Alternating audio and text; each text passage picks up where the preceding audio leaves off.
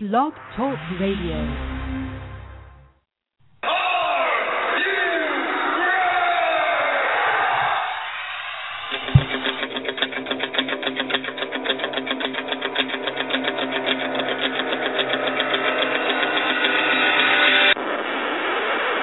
It's time for the Get Ready Show!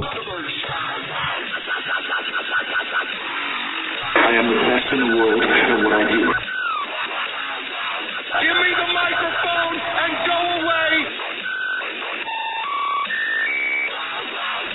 The best in pro wrestling talk. And that's the bottom line. Because Stone Cold Jackson.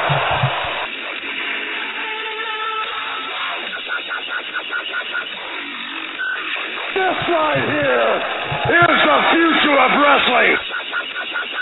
And it begins now. Can you dig it?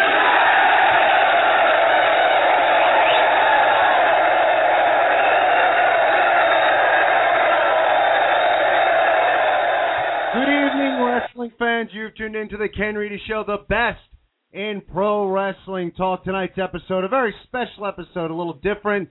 We're going to be doing a kind of a retrospective, a study, if you will, just a look back, a look forward into the WWE Championship that just turned 50 years old. So that is the theme of this evening, the WWE Championship. 50 years of the WWE Championship. So you're calling in tonight, 347-838-9815. That's what we're talking about. Your favorite champions, your least favorite champions, your favorite championship matches.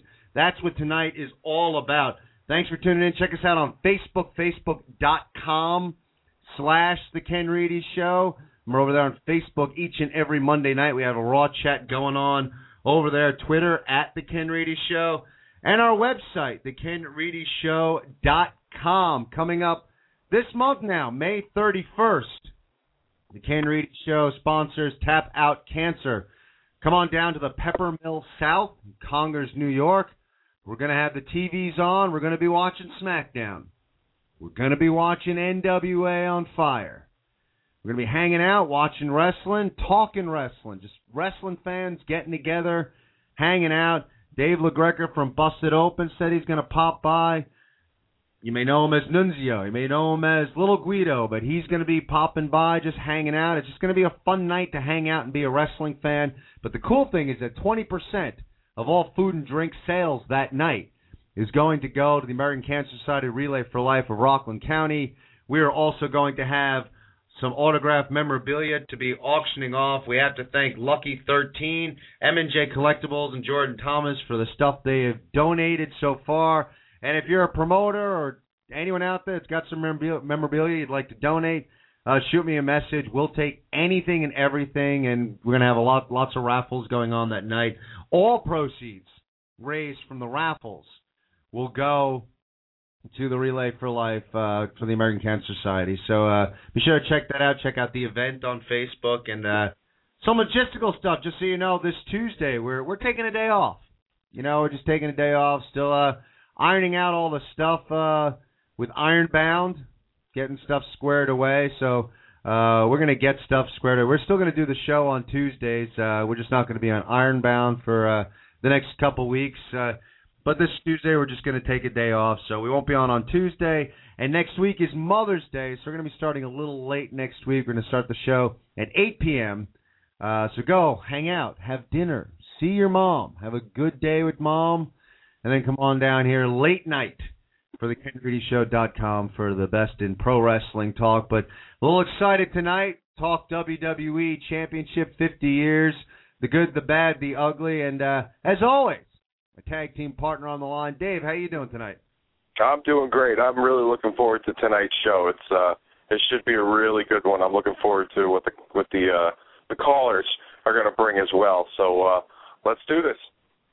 Yeah, it's amazing. I mean, it's interesting looking back. You know, there have been times throughout history with the WWE Championship, you know, level of prestige in the business. You know, it's interesting that, you know, the NWA World Heavyweight title definitely has more history, more longevity at least. But at least right now, in the business, the most prestigious title would be the WWE Championship. I don't think there's any debating that right now. Interestingly enough, even in the WWE, I think a few years back, you could debate whether the world title or the WWE title was the most prestigious in the company. I don't think that is even up for debate anymore. It is clear that the WWE Championship is the most prestigious title in the business right now. And as a performer, you've made it.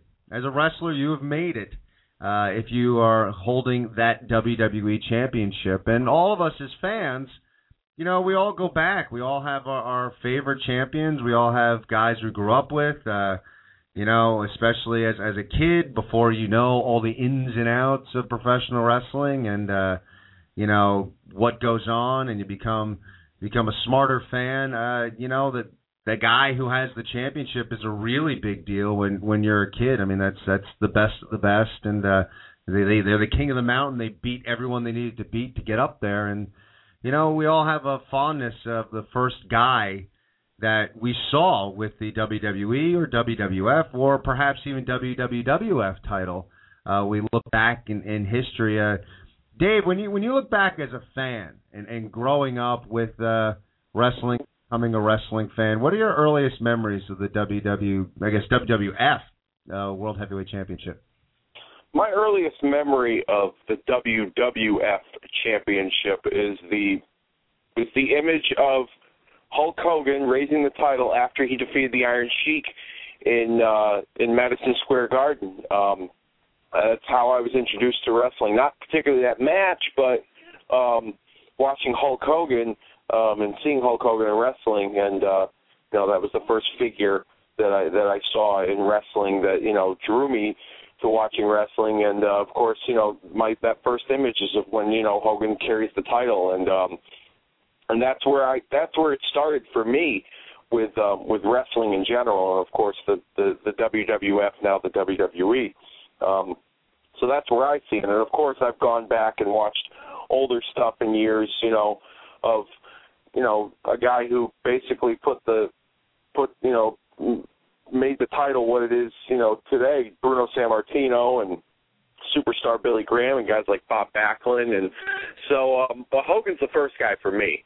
And that's what I grew up on, and that was, at the time as a child, that was the standard bearer, the end-all, be-all of what the WWF champion was supposed to be. Yeah, and it's funny because I'm a little older than you, but for me it's Hogan as well. And it's interesting because I remember being drawn into wrestling, watching Jimmy Snuka and Don Morocco, and and seeing, it was interesting that seeing Rocky III, and that was the first time I saw Hogan, and then knowing that he it was one of those things where I saw him, and then it's like he wasn't the champ. And it's like, wait, that guy's not the champ? How is he not the champ? And when he won the belt, and again, it's all that image of what the title means. And, kayfabe was closely guarded years ago, and it was a different time.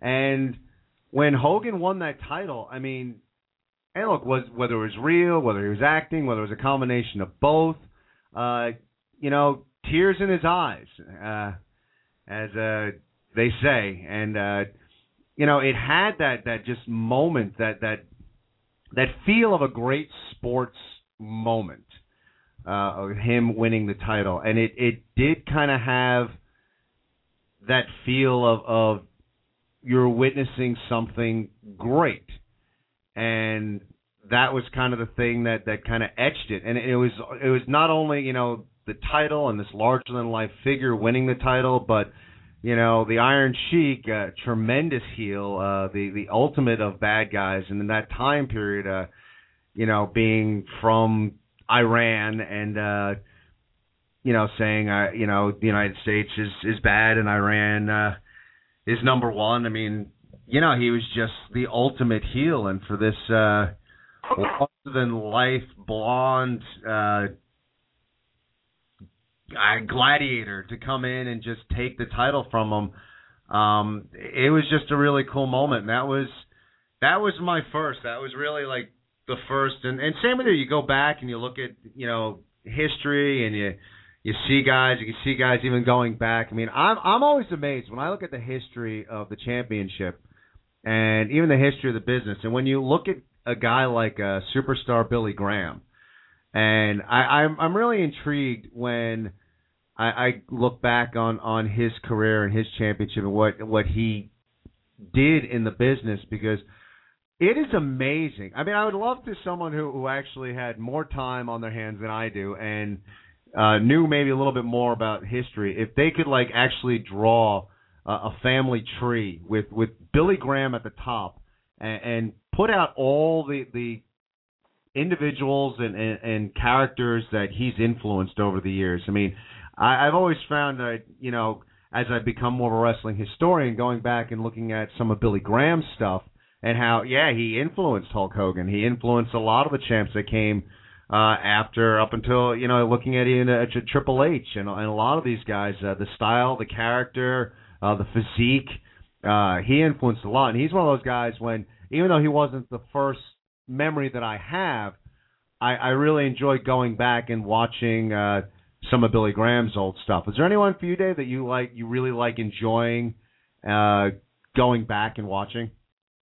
From a time before me? Yeah, or anyone you like going back and watching. I mean, I do like watching Billy Graham stuff. I know he never held the WWE Championship, or the WWF Championship, but I like watching Dusty and Dusty's old stuff. And a lot of folks really don't know this, some of the younger folks, but Dusty actually worked for Vince McMahon at one time, Vince McMahon Sr., and had a classic rivalry with Superstar Billy Graham. They had a 3-match series that sold out Madison Square Garden all 3 nights over the course of a few months, and they had their finale was a Texas bull rope match in Madison Square Garden. And at that time, Texas bull rope matches were seen in Texas or down south, and you didn't see that up north. And Billy Graham and Dusty Rhodes both put on a sports entertainment classic, if you will. A lot back then it was hold for hold when it came to wrestling, but these guys entertained 20,000 people inside Madison Square Garden, and definitely broke the mold for what sports entertainment has eventually become to today. So I do like to watch a lot of Dusty Rhodes footage, and his matches with Superstar Billy Graham, and of course his stuff with the Horsemen. But that's that's probably the guy right there that I could sit back and watch and be. Every emotion could be evoked out of me. I could be entertained. I could be, angry. I could be happy. I could be, he ran the gamut of, evoking all the emotions out of the audience because he was such a charismatic and colorful figure.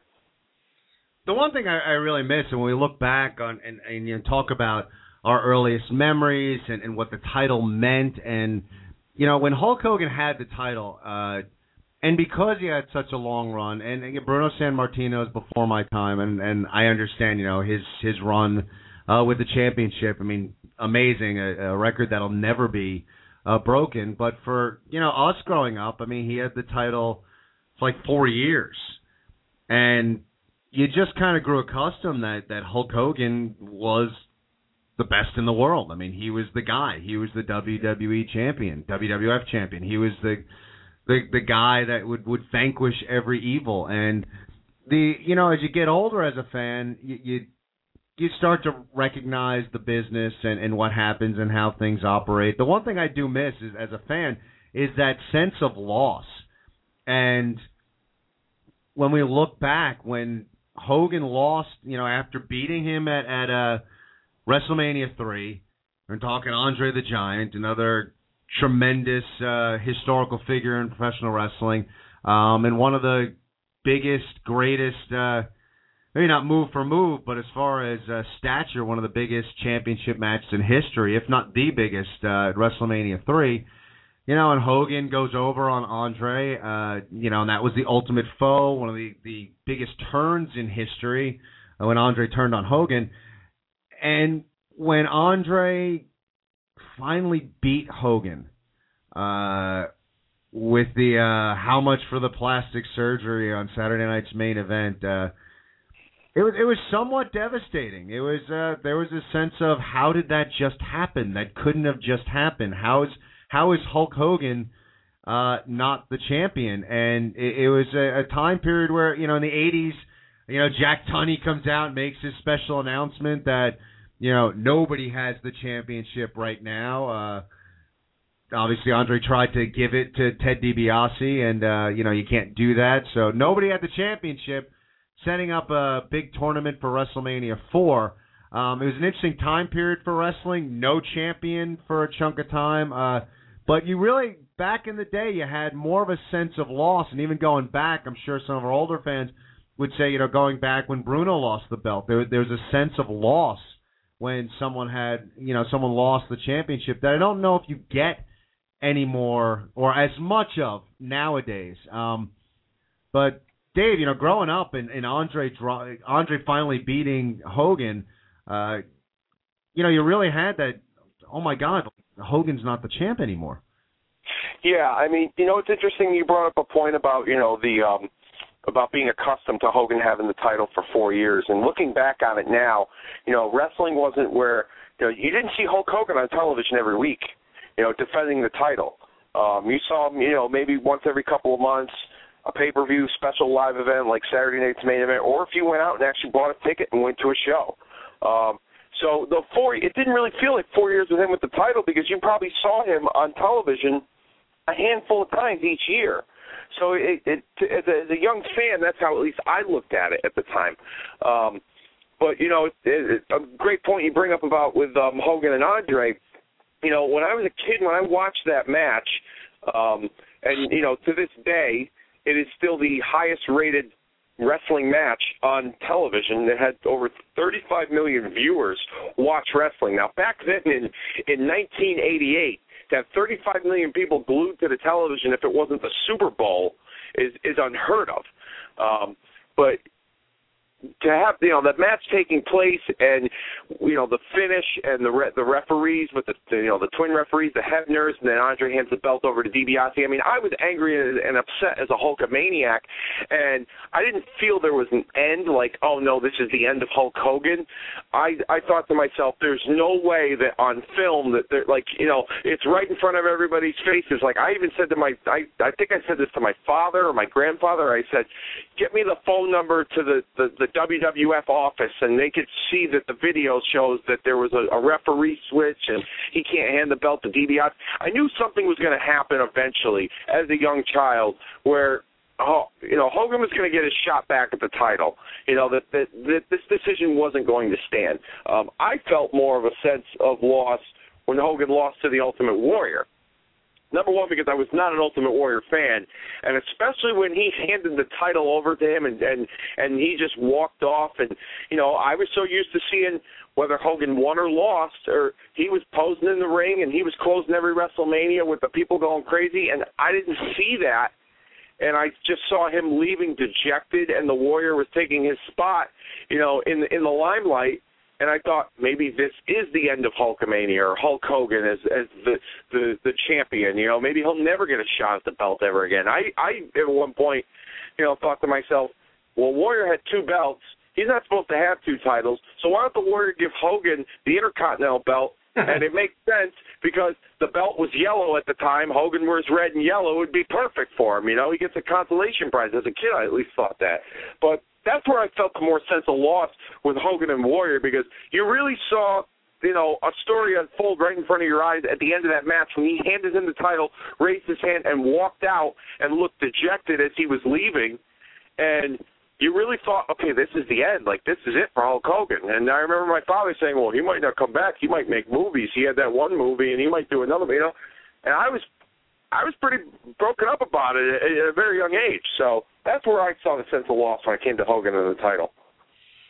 Yeah, I mean, that was devastating. And again, it was just that in that time period, it just you did have that sense of loss as as a fan. You know, when he lost, it was kind of devastating, which you know, you don't really have as much anymore. Interesting, you know, talking about these title runs. You know, when you look back at Hulk Hogan's run and tremendous, you know, career, tremendous championship run, tremendous star in the WWE/WWF.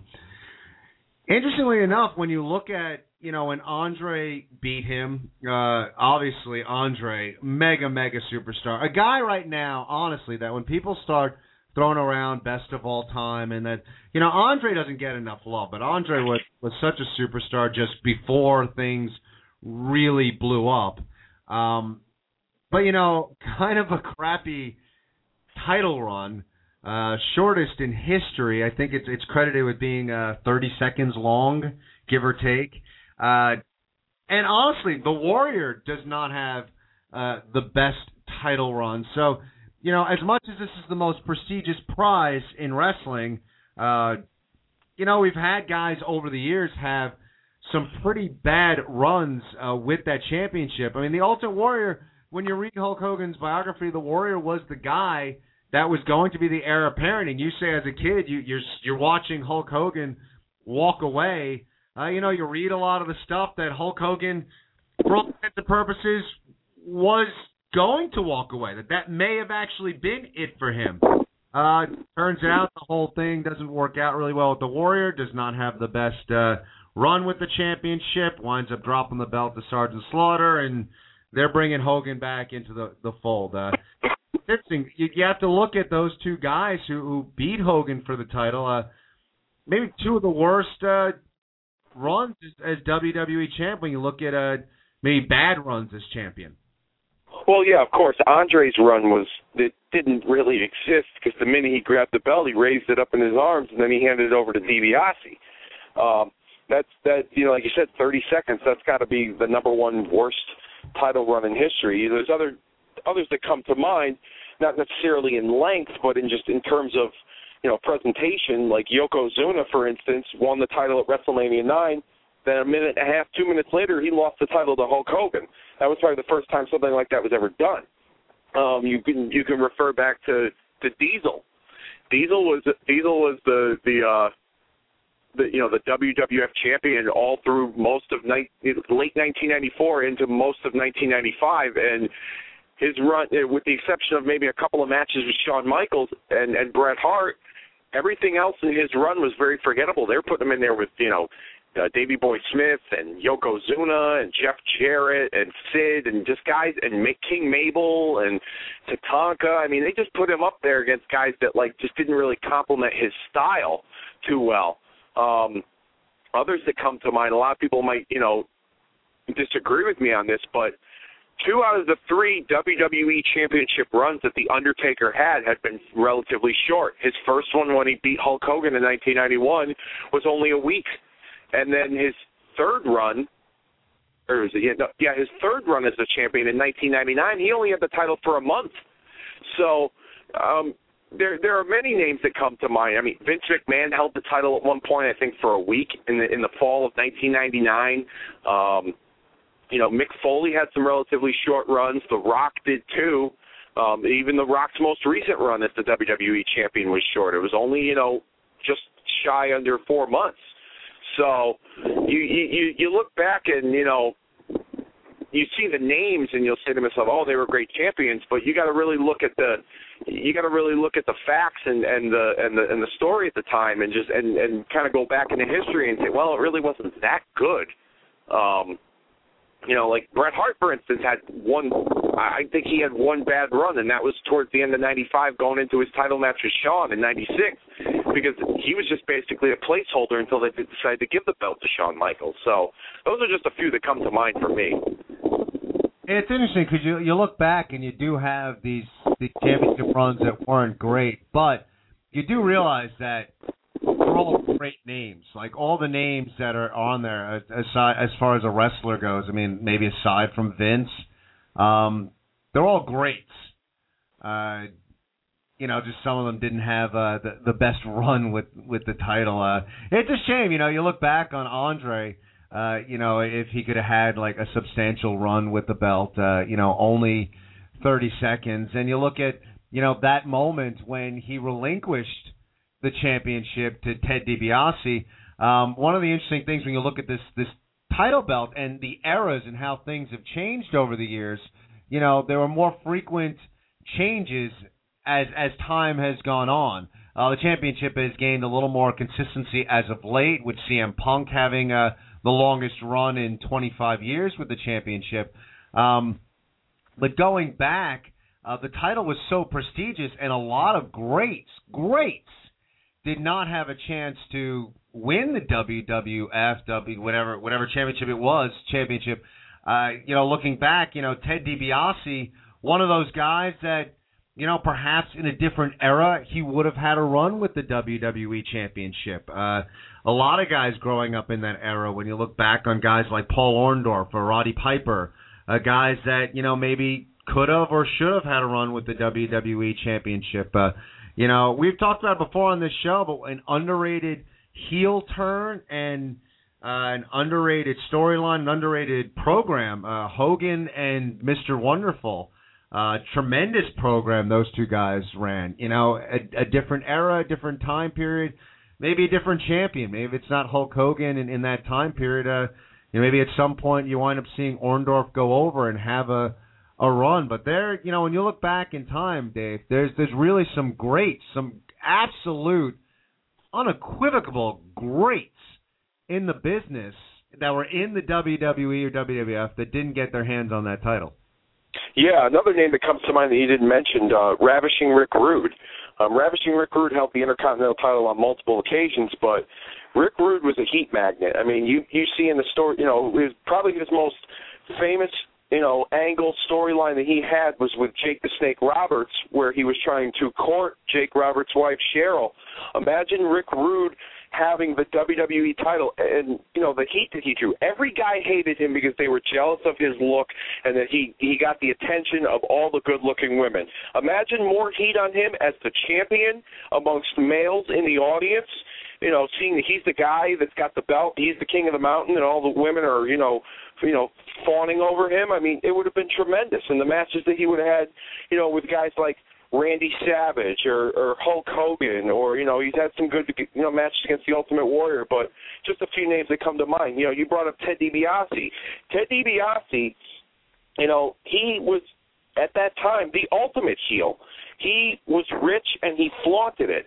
And he tried to buy the World Wrestling Federation Championship. Imagine if he won the World Wrestling Federation Championship and he would buy his victories with the referees. And, he technically bought a victory for Andre in that match on Saturday night's main event. But imagine the run he could have had with Randy Savage, Hulk Hogan, with the Ultimate Warrior. I mean, the list goes on and on of guys that he could have had 6 months to a year of just everybody chasing him for the title.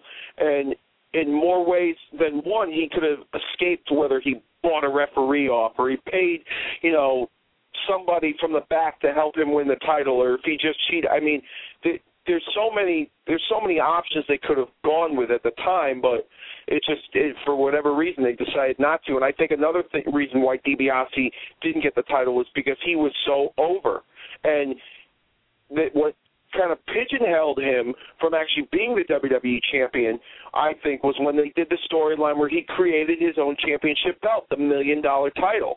And at the end of the day, you're the $1 million man. You can have anything you want. You had a championship made for you. Why would you want to fight for a title when you own a title that you have paid for with all your millions of dollars?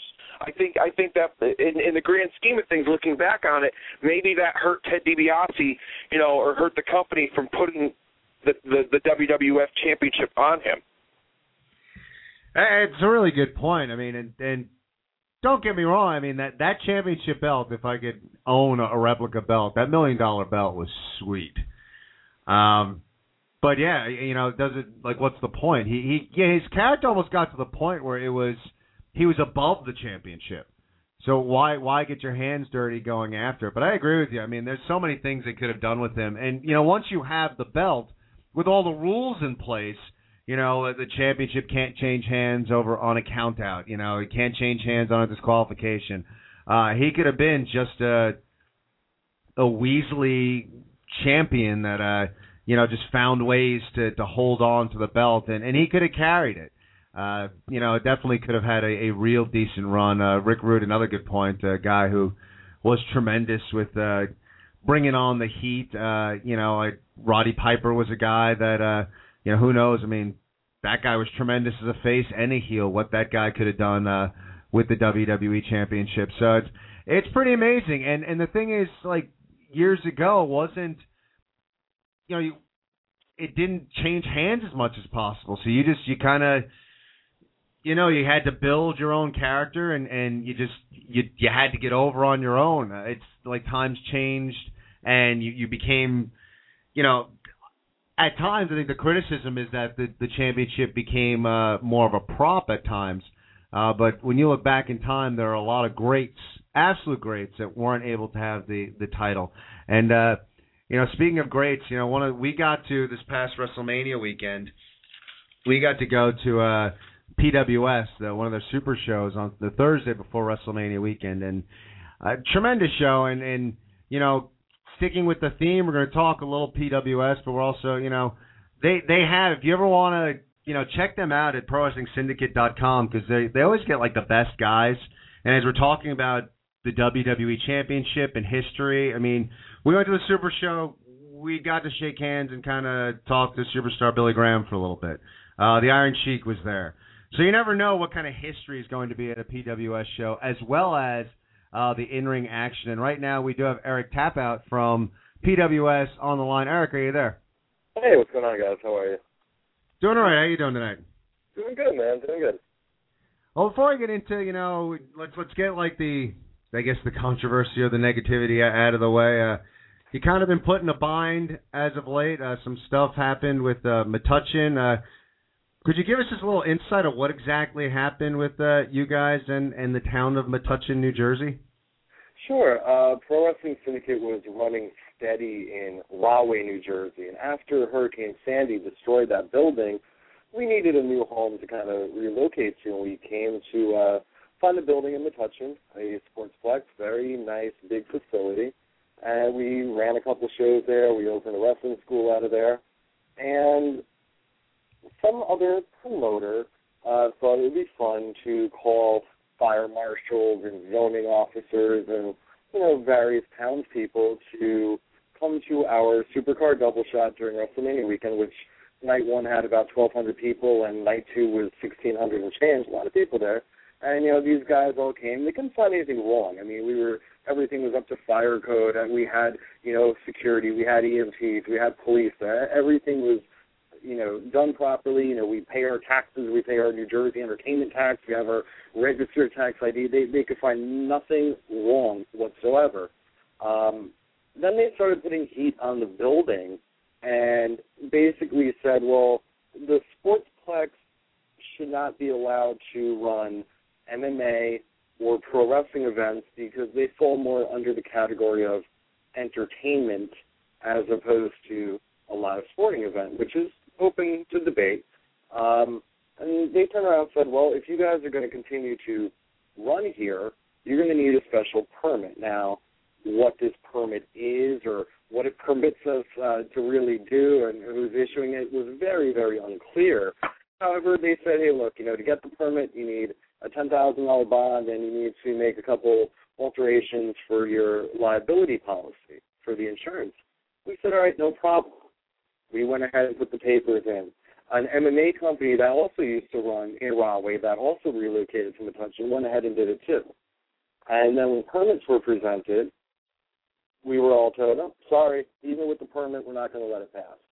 So it wasn't the building. It was random people from the town not really understanding how a town can regulate what a private business does. I mean, that's a little silly. I mean, if I wanted to rent the sportsplex and have a birthday party there, which people do, that's not a sporting event. That would, fall under the realm of entertainment, So, I don't know. It's just, people needed something to complain about, because we couldn't have a PWS event without at least one problem. So that was one problem. 1,600 people are there one night, 1,200 another. So, 2,800 people having a good time.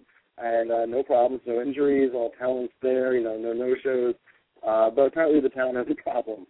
So it's not a big deal. I mean, for us, we just scrambled a little bit and, relocated to different venues and possibly better venues, We'll see what happens moving forward. For us, it's just another day in the life of PWS. We can't complain about being bored or having dull days. So that's a good thing.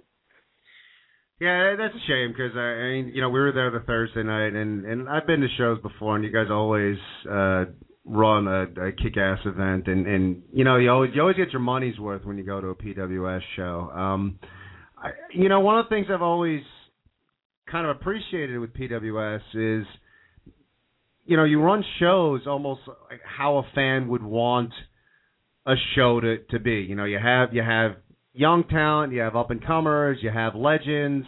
You kind of run the gambit, as an opportunity to meet stars. There's memorabilia to purchase. It's just an event to go to a PWS show. Making the assumption that this comes from you're obviously a fan at heart of professional wrestling, and this being a show we're showcasing the history of the WWE Championship. Growing up, how did you get hooked on wrestling? What brought you in, and was there a guy, was there a specific champion that really kind of grabbed you and got you into being a fan of professional wrestling? For me, growing up, I might be an outcast when I say this. I was the kid that grew up watching wrestling. I'm 32. I started watching wrestling when I was 5, 6. But I got into wrestling via World Class Championship Wrestling, which used to come on where I live in Westchester County, New York, on ESPN. And it was on right before Different Strokes. And that's what I would watch when I would come home from school. So I grew up watching the Great Kabuki and Bruiser Brody and the Von Erichs and the Freebirds. That's what I grew up with. And from there, I got into the AWA, which was also on TV here at the time. And then I, quote-unquote, discovered WWE.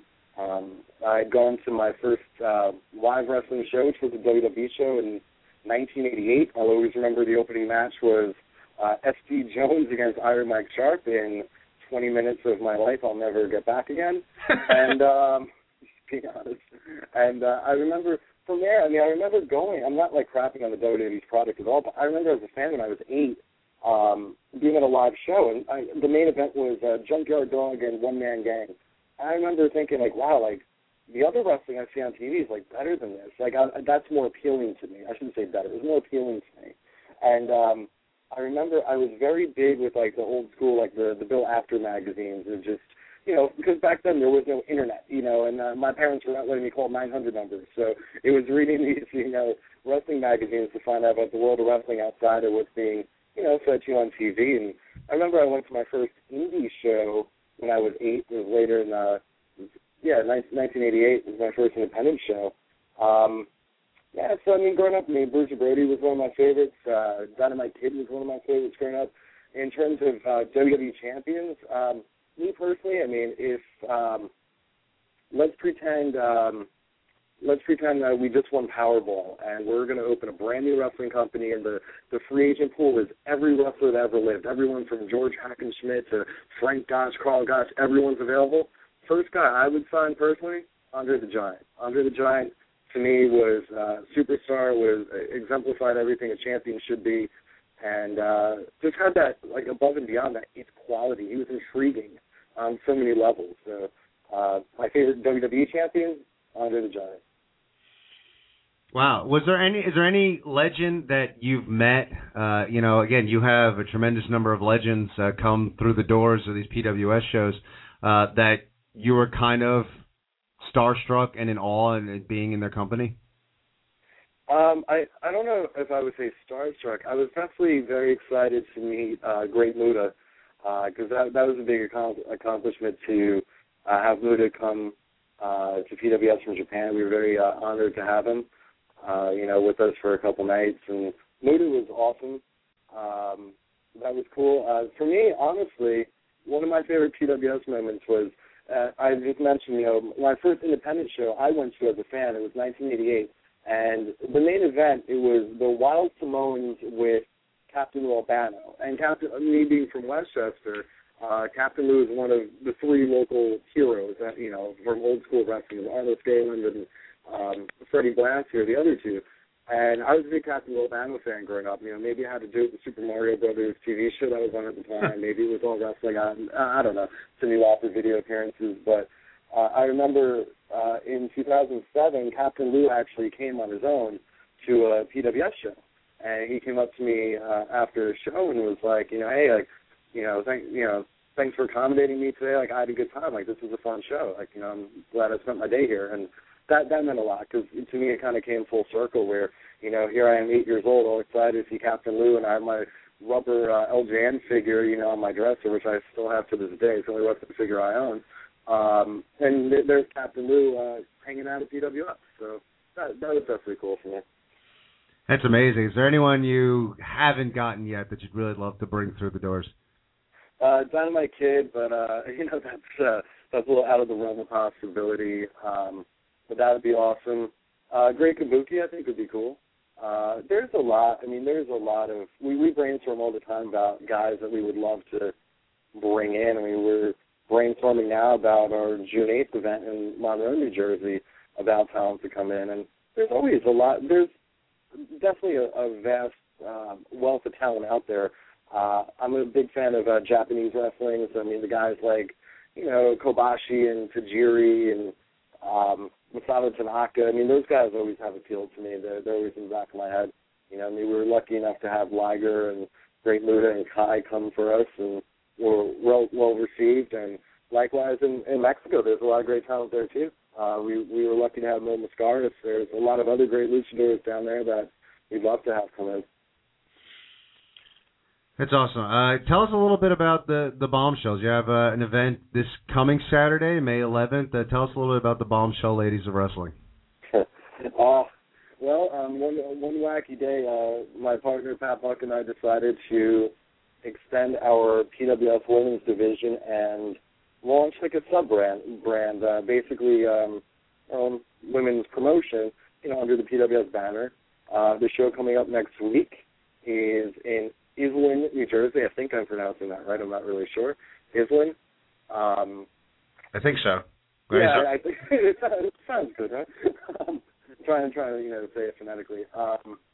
This will be our fourth show. We've I'm not going to lie. Bombshells is a lot of ups and downs. To be completely honest with you, running a women's promotion has been a lot more challenging than running PWS, which probably sounds very, very backwards. So, that's the God honest truth. We are excited for the event. We have Amazing Kong is coming in to face Amy Lee in her first blood match. Our champion, Missy Sampson, defends against Mickey Knuckles. Serena Deeb against Charlotte Martinez. La Rosa Negra against Santana Garrett. It's going to be a fun show. Definitely looking forward to it. We've got the Knights of Columbus on 116 Grand Street in Iselin, New Jersey. Also might be called Iceland, New Jersey. I'm not sure. Either way, all tickets are $20. The show is Saturday, starting at 7 p.m. And this is a prime example here. I don't even know the name of the town that we moved the show to because we were originally running this event in Metuchen. And this is kind of us falling victim of having to relocate on, a week and a half notice.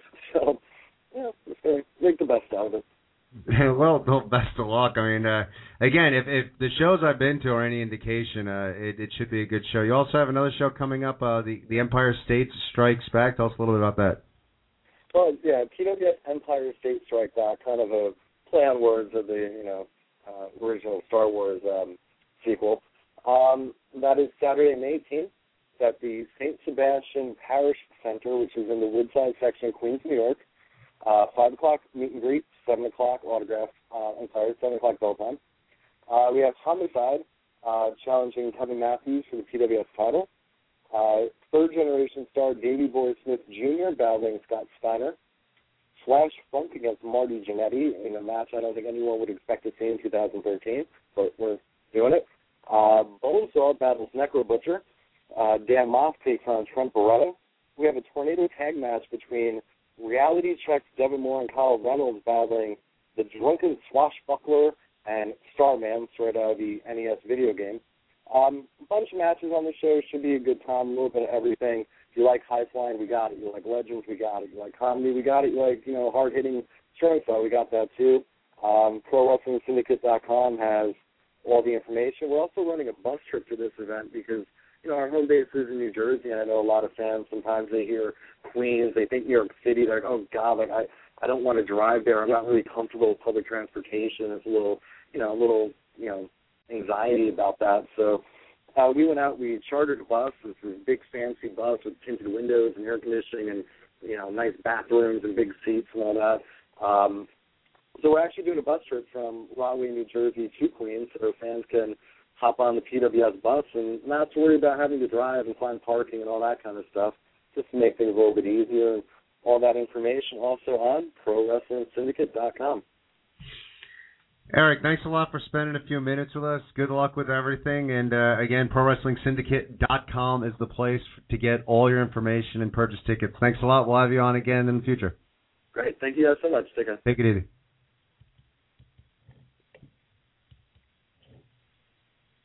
And there you have it, Eric Eric Tapout from PWS, giving us a little insight, a little history on how he got hooked on wrestling and his thoughts on champions. And interestingly enough, if he had a time machine, and we talked a little bit about Andre, he would go back and grab Andre to spearhead his fantasy promotion, Dave. Yeah, well, that's probably the smartest move any promoter can do. I mean, Andre was a walking cash machine back in the day, before he ended up staying with the World Wrestling Federation. I mean, Andre was booked everywhere in every territory, and he worked battle royals, and he was just an attraction for any promotion, any booker that booked him. So that'd be a smart move if that were possible. Yeah, good stuff. And, we went through on Facebook, and getting back to our conversation, we're going to get right out to the phone, 347-838-9815. We're going to start talking about, our favorite champions, or who we believe the best 5 WWE champions of all time are. And we threw this up on the Facebook over the course of the week, and the criteria we put up there was in-ring ability, character appeal, crossover celebrity, leader of the company, and of course, your own personal bias. Mike Ferrara gave us Triple H, Shawn Michaels, Hulk Hogan, Bret Hart, and The Undertaker. Mr. Trivia, Bruno, Hogan, Triple H, Taker, and Bret.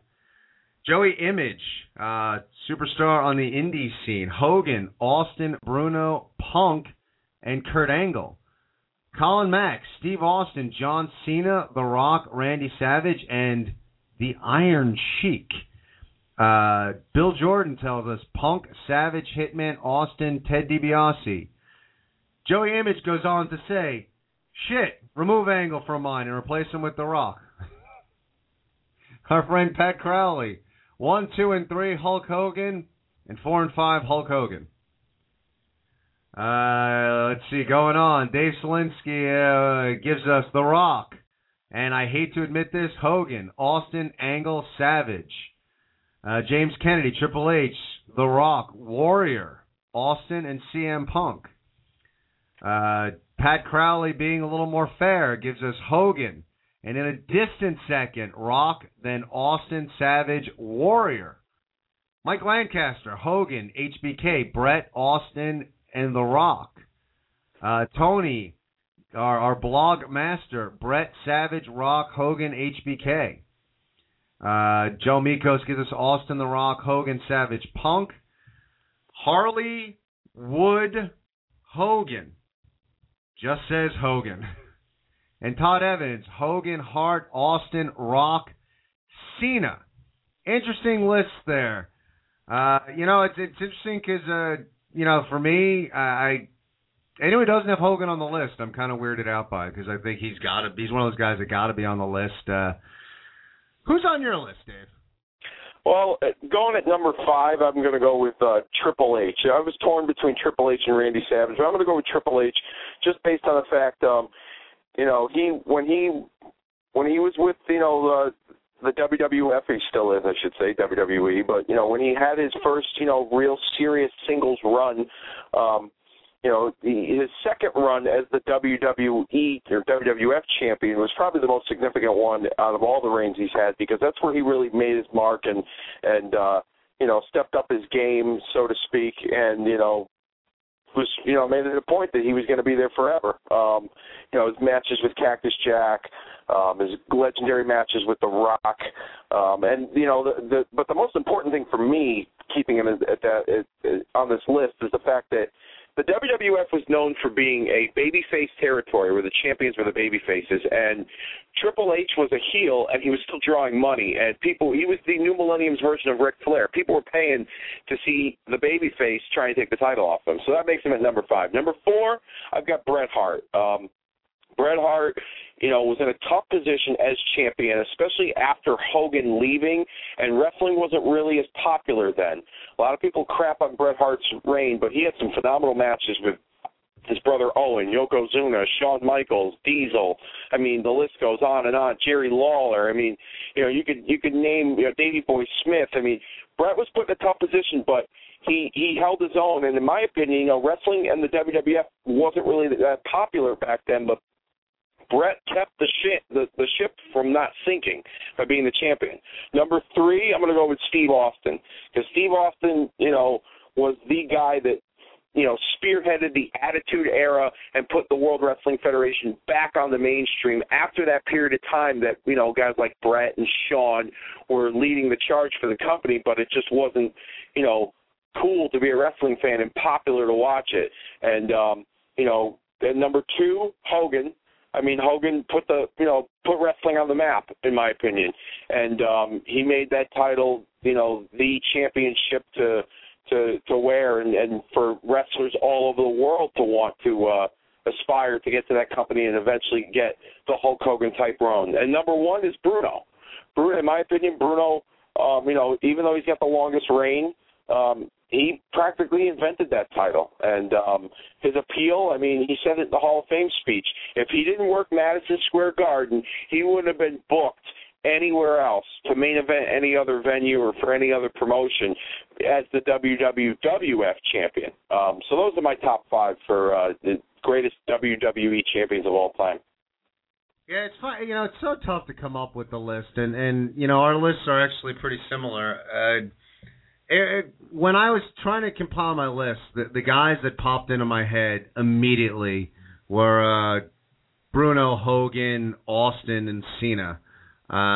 Just because I thought the 4 of them defined specific eras in wrestling, and then I was trying to figure out who else I wanted on at the other spot. And it's interesting because my 5th quote guy got bumped up a bit and wound up being the same spot on the list as yours. Bret Hart moved into 4. 5, I have John Cena. I mean, on the list, it's just, to me, he had to be on the list. He's been a tremendous champion. The company has gotten huge while he's been champion. What he's done as far as a leader outside of the company has been tremendous, and just being the champ and being that idea of, not as far as babyface, but the face of the WWE, Cena has embodied, and for better or worse, he has defined this era, and so Cena came in at 5 for a lot of the reasons you said. Hart came in for me at number 4. Thankless job for that guy. I mean, for Bret Hart to come in and, hey, guess what? You're going to be the guy, and you have to follow Hulkamania. Good luck. And, he was a guy that he had some stellar matches, some great programs, held the title with a lot of prestige, and, again, an unenviable task of carrying that company in the post-Hogan era. Tremendous job from Bret Hart. So he came in at 4. Austin for me at 3 as well. You can't argue with Austin being on this list, and we flip-flopped with 1 and 2, and similar reasons, but I just, to me, it's, you can go back and forth. Hogan came in at number 1 and Bruno at number 2. You could get me talking wrestling on a different day, and I could flip-flop the 2 of them. It's a tough call. I did go with the way wrestling blew up in the 80s and how iconic Hulk Hogan was. Kind of pushed him over for me to be the top guy. But, Bruno being number 1, what Bruno did and selling out the Garden and what he did for professional wrestling, you could go 1 and 1A with these two as far as WWE champions. So similar list. Interesting though. Like there were guys. I like your points about Triple H. I mean, good points. Having that heel champion. Guys like Savage. I throw around, like, does he make my list? He was close. I went back and forth with putting Savage on the list. A guy, he won the belt in the middle of Hulkamania. Tremendous accomplishment, but for me, the other 5 guys just kind of nudged him out. And that's kind of why I wanted to make it a top 5 list.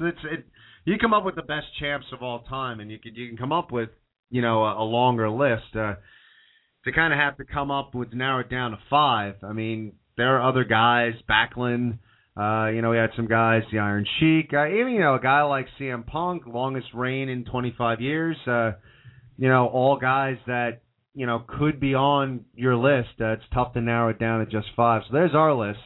Interesting though, I mean, we keep talking about it, tremendous amount of history surrounding this belt, all great champions nonetheless. And at this point, 347-838-9815, we have talked long enough. It's all about the WWE Championship this fine evening, and we're going to go out to the phones, and we're going to talk WWE Championship with you guys.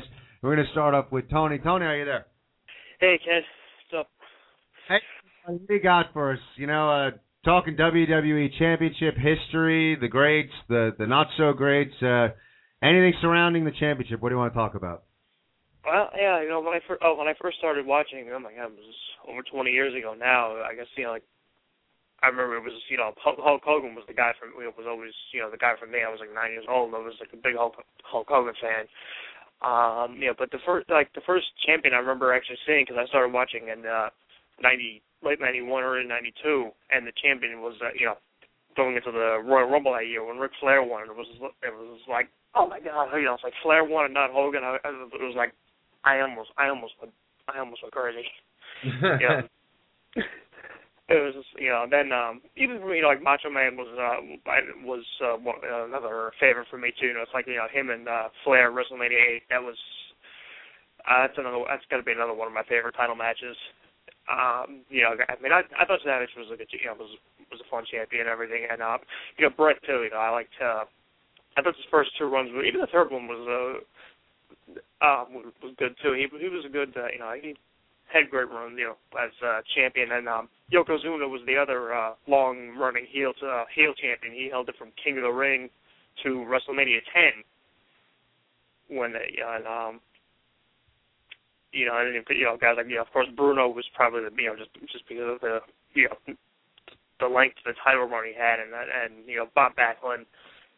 I don't know how many title runs he actually had, and I know that 5-6 year run wasn't really that long. It wasn't the whole way through. It was some of the forgettable ones like Ultimate Warrior, Sergeant Slaughter, Diesel, whatever. And then Shawn Michaels, I thought his first run was good. I wasn't really a big fan of his back then, but it was, it was all about boyhood dream and all that stuff. So it was a good run. And another match I thought was good was Brett versus Razor at the Rumble from '93 as a title match. Definitely, and then you bring up another guy, like another interesting character, Scott Hall, a guy who's great, and the Razor Ramon character was tremendous, and another great that never got to hold the WWE Championship. Yeah, and Kurt Hennig too would have been another great heel champion. Like if you could have had they could have had him, had him win over Hulk Hogan and do, like have Hogan chasing him for the belt or whatever, It's like, or even like, like if he'd been around, like when he came back at WrestleMania 10, and they were going to do that, he did that heel turn after he was the referee, whatever, and then Brett won the title later that night. If he'd stayed around, they could have done the 2 of them for the championship. I think that would have been a good feud. It's interesting you bring that up, Tony, about Mr. Perfect. It's a name that I forgot to mention. I've always talked about it in conversations with wrestling fans about, him possibly being, a WWE champion. But there's a urban myth, urban legend, a story, have you, that the original main event for WrestleMania 6 was supposed to be Hulk Hogan and Mr. Perfect for the WWF title. And Mr. Perfect and Hogan were main events on a series of house shows for a few months, and Perfect sold so well for Hogan's offense and really fed for Hogan and his comebacks in the matches that Pat Patterson made the decision not to have Perfect wrestle Hogan because he sold too well for Hogan and didn't believe that, Perfect would be a credible threat to Hulk Hogan for the WWF Championship heading into WrestleMania 6 that year. So, imagine what would have been if Mr. Perfect and Hulk Hogan headlined WrestleMania instead of Hogan and Warrior. Wow, that would have been interesting to see. So, but yeah, and I know that Hogan and Perfect had a few matches on on the house shows in those days. And yeah, I mean, Mr. Perfect was another one of those guys who took a lot of crazy bumps. So it was, then what were the other title runs? I gotta say, CM Punk too. He had a long title run. I thought he was a good champion. Even the one that really gets me down the most, or one of them that gets me down the most, is Chris Jericho, because he had both belts and he was second rate. It was all background playing. He was the background player because of the Triple H Stephanie, whatever. For just before WrestleMania 18, that was one that it's like the guy that got both belts and he's pretty much standing in the background there. Yeah, I thought. Yeah, I'm curious. What would that be your least favorite? Do you have a least favorite championship run? Probably that, just because it was so booked so ridiculously. Even Diesel, it was I was 12, 13 at the time. It's he had the belt, and I was just oh my God, why is this guy still holding the belt? Just when is he? When's he going to lose? And then when he finally dropped it to Brett at the Survivor Series, I was oh, finally, finally he lost the freaking belt to Brett, so it was just it's like I said, his Kevin Nash's title run was, like you said, he was fighting, it was freaking him and Mabel at SummerSlam that year, which I don't think I ever saw. All right, Tony, thanks a lot for the phone call.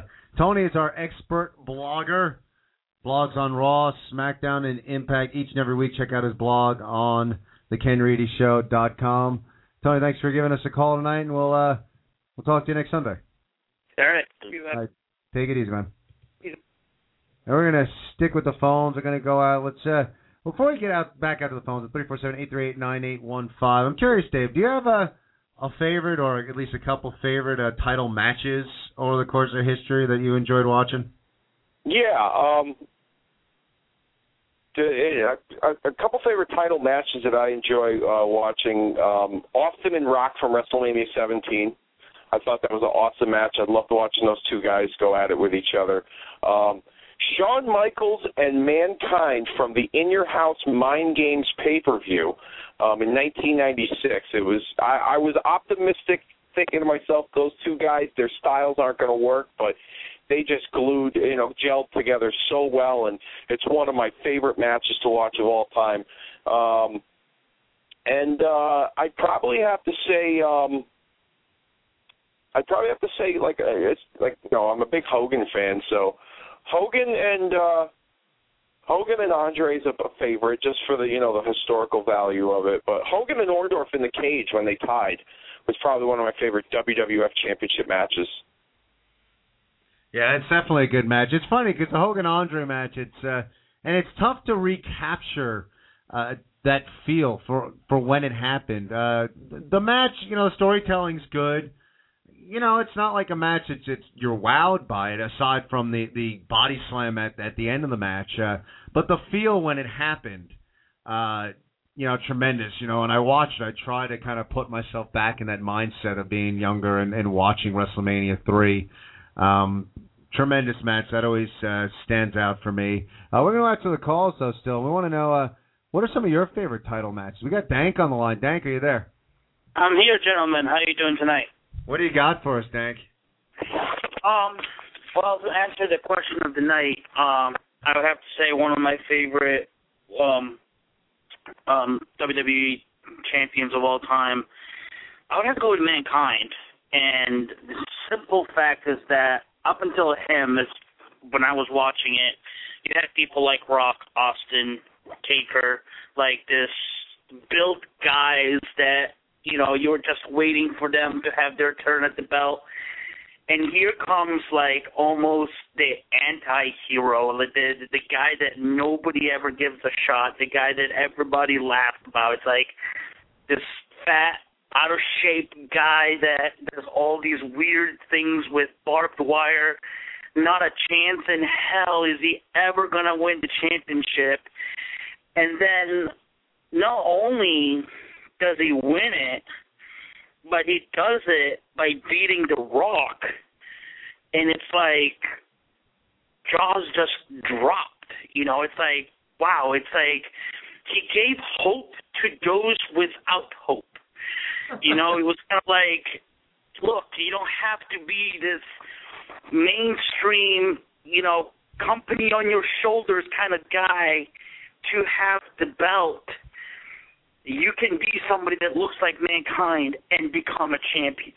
And to me, that's why he will always, I mean, like, yeah, there's the usual generic answer. I loved Stone Cold when he had the belt and The Rock and everybody, but Mankind, and following Mankind, I'd say also Jeff Hardy when he won it in 2008 beating Edge was another. Also because being a huge Hardy fan, I was always hoping that one of the Hardy Boys would win it, and Jeff was my favorite of the two. But those two, to me, will always be like the, look, if you really want it, you can achieve it kind of thing. And to me, that goes beyond, you know, people. You know, I'm not trying to take away from anybody like, you know, Rock and Hogan and anything like that. But when there's this message that comes along with it, to me, it's a whole lot more powerful than, you know, you're big and you're built and you're going to win the championship.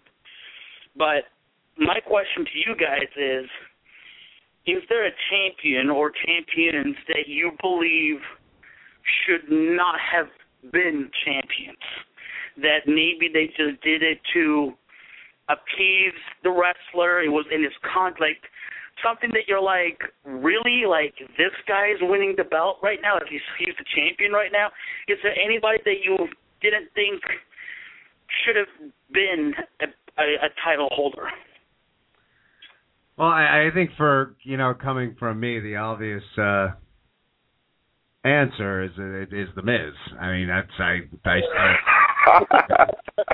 you know, I don't think there's any like question that's where I was going to go with that. But you know, I mean, and honestly, you won't hear me say this but in defense of The Miz, I just think the role was bigger than he is. You know, it was almost like bad casting, if you could call it that. You know, I think Miz is a good, solid, entertaining mid-card type guy. He being champ to me just never worked. I don't know what went on behind the scenes with him. He just wasn't the guy that screamed championship. He didn't look like a champion. There was just nothing about him that was like, yeah, that guy's the WWE champ. As far as, I mean, guys not deserving, yeah, it's tough going back. The only guy who, you know, after the fact, like the Ultimate Warrior kind of dropped the ball afterwards, but when he won it, I wouldn't have said, well, he's not deserve it. So, I don't know. Like, I mean, the Miz, the guy that jumps out for me. I don't know if I could really, I mean, Vince McMahon, perhaps, but, you know, it's his company, he can do whatever the hell he wants to do. Yeah. What do you think, Dave? Yeah, looking back on Mrs. Reign, I mean, I would have to agree with you. The other names that come to mind, you know, for instance, one name that at the time I was not sold on, and I was like, really? They're going to give the belt to him? But over time, he grew on me, was JBL. I thought that he went from being a tag team guy to a solo act, and then he just got the title really quickly, and I was like, wait a minute, there are other guys. Kurt Angle could be wearing the belt at the time, or the Big Show, or you know what I mean? And they were in a tough spot at that time because Brock Lesnar had just left the company unexpectedly, and they were looking to fill some shoes on SmackDown, and Bradshaw's been a company guy for a long period of time. But at first, I was like, really? And I really enjoyed Eddie Guerrero. I loved his in-ring work. I was really looking forward to seeing where they were going to go with his title run. And, he had like a 4-month reign, 4 or 5 months or whatever. I really thought there was more that they could have done with the Eddie Guerrero championship run. JBL was the first that came to mind at that time. And now that I've looked back on it, and even during the title reign, during that period, JBL made a believer out of me. I was like, man, fat, sloppy-ass Bradshaw's got the belt. I was like, are you kidding me?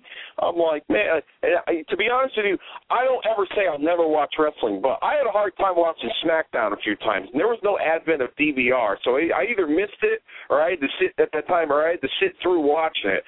But he grew on me over time.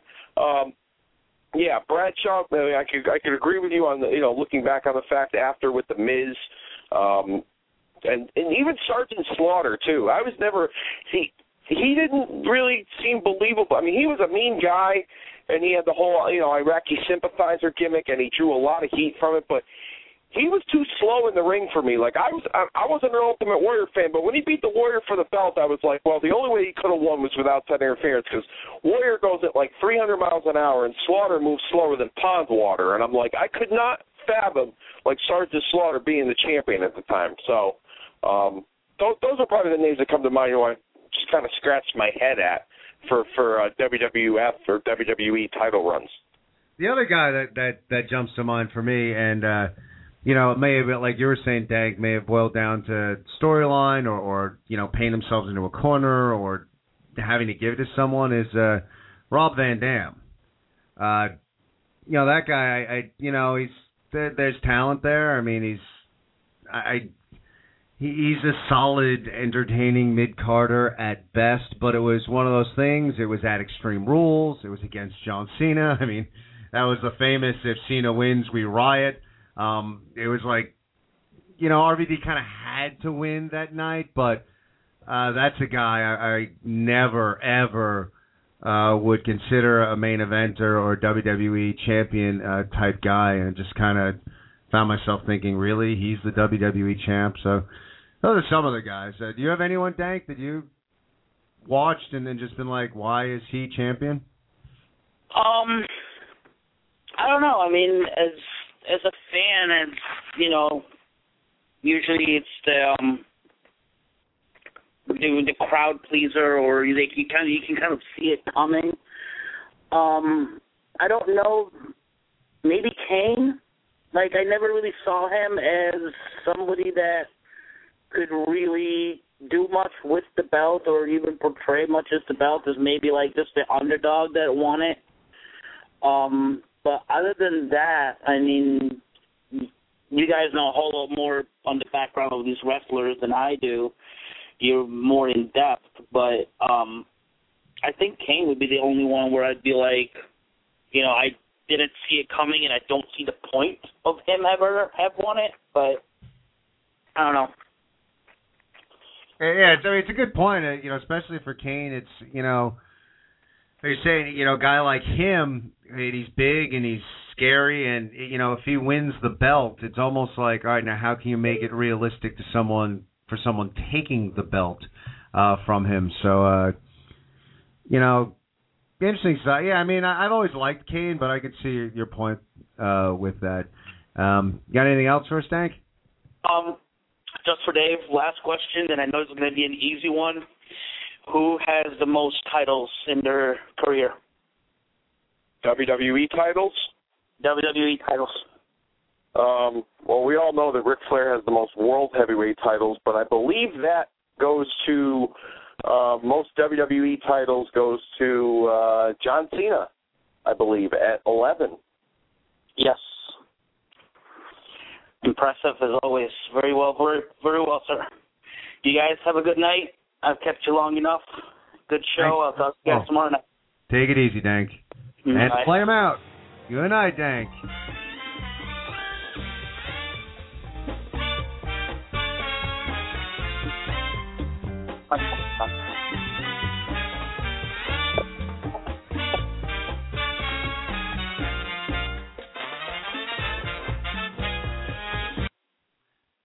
We had to get it in somewhere. You know, and as over as that guy is, I personally, I hope that conversation and that music being played is the closest that he ever gets to being the WWE champion. We're going to go right back out to the phone calls, 347-838-9815. We got Mr. Trivia on the line. Mr. Trivia, are you there? Yeah, how you doing, guys? Doing all right. How are you? What do you got for us tonight? Well, I put together a little list here of my top 5 WWE champions versus WWE champion. The top 5 guys that I would like to see fight, top 2 champions at that time I would like to see fight against each other. And it was Hogan Austin, Brett versus Cena, Shawn Michaels versus Randy Savage, Bob Backlund versus The Rock, Triple H versus Bruno. Wow, that's it. Man, if we had a time machine and could make all that happen, that's a pay-per-view I'd watch. I'm Shawn Michaels Macho Man over here. That's awesome. That would be well, I originally had it as Shawn Michaels and the Iron Sheik, but then I said, well, wait a minute. I said, I think Shawn Michaels Savage would be a much better match. That would be a tremendous matchup. My two favorite. I think all of them are good matches. Yeah, my 2 favorite WWE matches, Hogan versus Andre, and when Chris Jericho beat Rock in Austin to win the Undisputed title. It's funny that that's one of those weird moments for me, like when Dank was saying, when you look back on it, I'd never say Chris Jericho was undeserved. But at the time, I remember sitting there thinking, wait, what? Really? Jericho just won that? Really? That guy? As time has gone on, I've become a Jericho fan. I love what he brings to the table. I like just about everything he does. But in the moment, I was kind of, wow, yeah, he beat those two. That was an odd moment. I was really shocked when that happened. Yeah, that was kind of a surprise as well. I don't know. Jericho, like you said right now, like Dave before was talking about Dolph Ziggler, and I really didn't see it with Ziggler, but now I'm on the Dolph Ziggler bandwagon, so thank you, Dave. And you're welcome again. The thing with Jericho is just, I don't know, one of the guys that I see, like Dank was saying before, and I believe Dank was saying it before, about the guy that I couldn't believe, I believe it was you that said it, Ken. The guy that I couldn't believe was WWE champion was RVD. I don't know what the status is with him in TNA. There's rumors going around he's still with TNA. There's rumors going around he's coming to the WWE. I don't know what the deal is with that, but it's really not that important. But I just wanted to say thank you very much, guys, for taking my call. Thank you very much for the resident diva Michelle for being on the Top Rope Report earlier today. We already got it up and posted, so if you guys want to check out that interview, I really appreciated her taking time out of her schedule to talk with me. And Ken, we'll be in touch with you again about the Tap Out for Cancer. Sounds good. Thanks a lot for the call. I'll talk to you soon. All right. Bye-bye. And Mr. Cheery there at the call. He's really thankful that you got him into Dolph Ziggler. I know. It's like...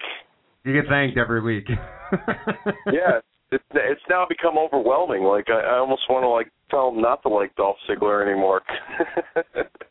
I'm just kidding.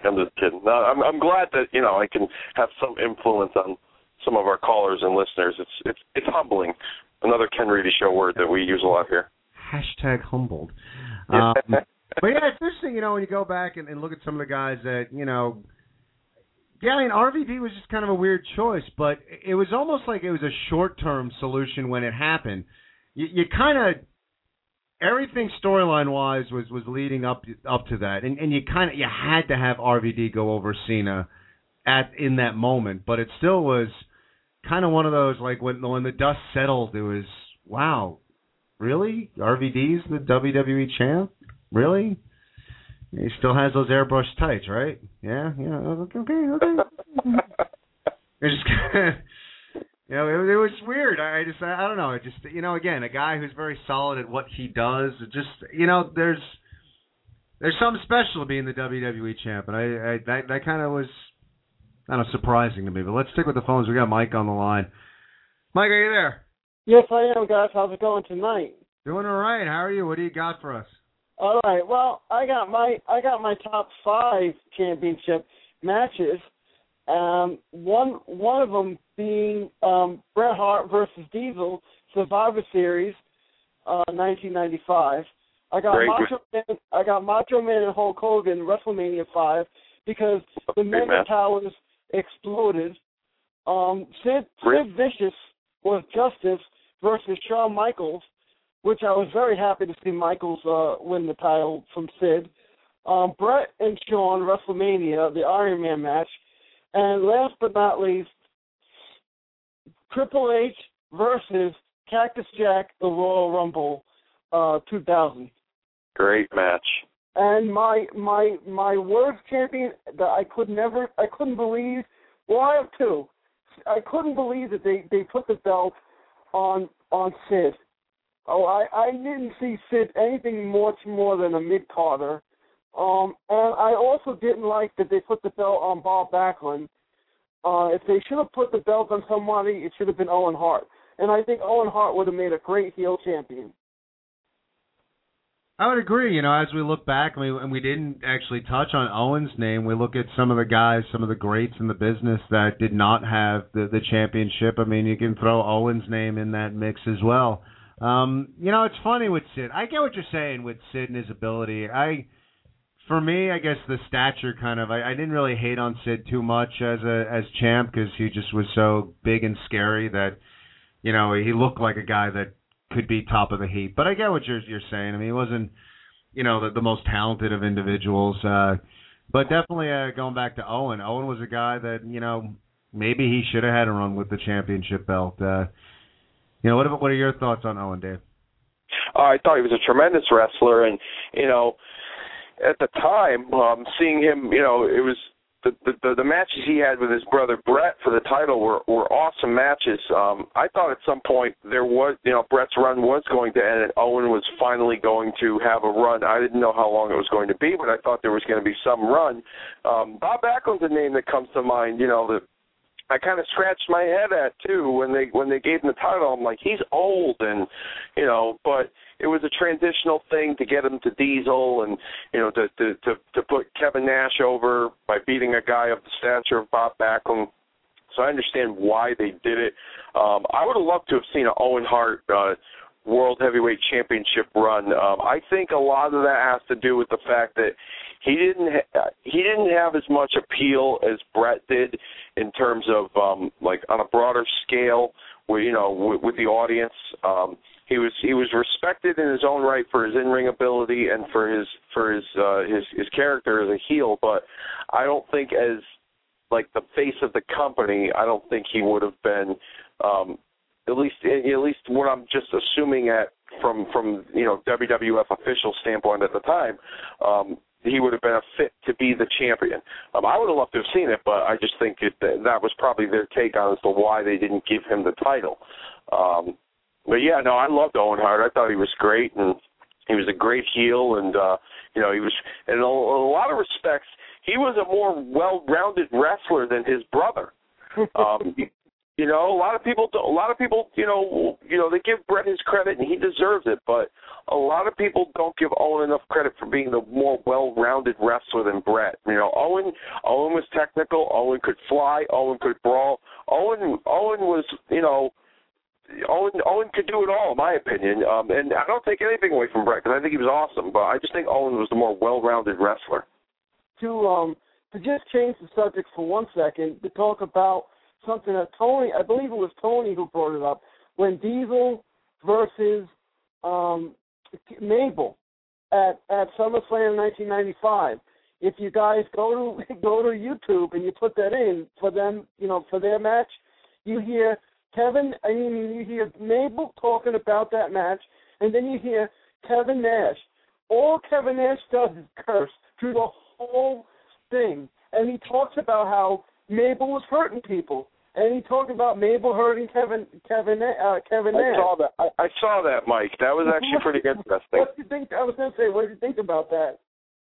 I mean, it doesn't surprise me. I mean, that match, I mean, it's regarded as one of the worst matches, worst championship matches, worst wrestling matches in the history of wrestling. I mean, worse than Luger versus Yokozuna? Oh, at least Luger was a little more athletic than Nash and could lift Yokozuna up. Nash was Yokozuna was more athletic than Luger.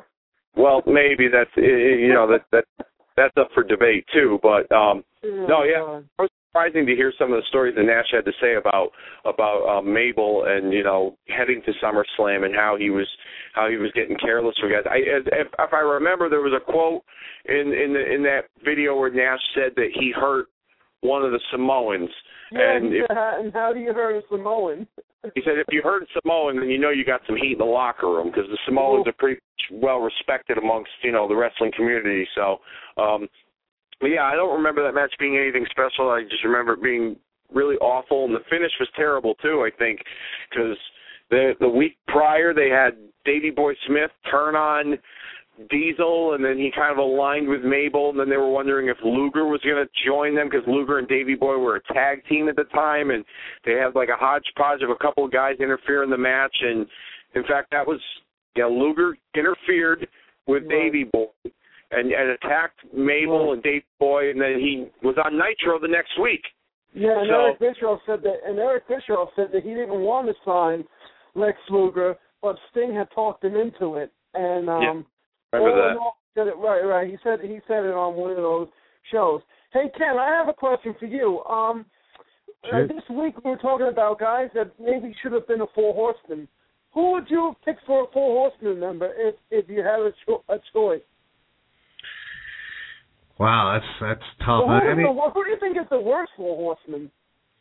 I think the easiest one that people go back to is Paul Roma. I mean, I'm laughing because that's what I put on my answer. That was my. You know what Paul Roma does now for a living? I do not. He works for FedEx. So that's he can deliver, huh? I don't know what he does for them, but I've heard stories that he works for FedEx. So that's I guess him and Power and Glory were a good tag team, but I guess it didn't last too long. Yeah, it's tough, when you look back, because the original Four Horsemen were so good. It's tough to say, who would I add to that group? I'd have to really think about that, because how do you change perfection? I mean, when you go back and look at those. I like Dave's answers. Dave gave the best answers. Really? Okay, yeah, who are you putting in, Dave? Oh, Triple H. When he was Jean Paul Levesque in the early WCW days, I thought he could have had a good rub being with Ric Flair and Arn Anderson. Another name that comes to mind is William Regal when he was Steven Regal. I thought he would have been a good addition to the Horsemen. Stunning Steve Austin. Austin was kind of floundering a little bit at that time. He had success being a part of the Dangerous Alliance and, of course, with the Hollywood Blondes with Brian Pillman, but I thought he would have been an excellent addition. Even Vader. I thought Vader would have been a good muscle for the Four Horsemen. He would have been, with him, Flair, Arn, and, just let's say for argument's sake, Tully Blanchard or whatever. I thought he would have been like a good muscle for that group. Just some of the names that come to mind. It would have been funny if Dusty Rhodes would have went over and been a Four Horsemen member. It would have been kind of funny. Yeah, but that wouldn't be believable. That's That's as believable as David Arquette being the WCW champion. That was just believable. That was just believable as Bill Goldberg being a heel. Give me a break. Yeah, that too. And Austin being a heel again when they turned him heel. But anyway, guys, it was a great pleasure talking with you guys as always. I loved your interview with the PWS guy. Pretty good stuff. You guys are awesome, and keep on rocking what you do. Wrestling is in your blood, my blood. Let's just keep it going. Take it easy, guys. Thank you. Thanks a lot for the call, Mike. Thanks, Mike. Wow, we go from WWE Championship to Four Horsemen. Never know where you're going to go with this show, but we've actually been able to stay fairly focused for the bulk of the show, which has been really good. 347-838-9815 is the number to call. We're talking WWE Championship, and right now we're going to head back out of the phones. We got Justin on the line. Justin, are you there? Hi, Ken. How you doing, Justin? Oh, super.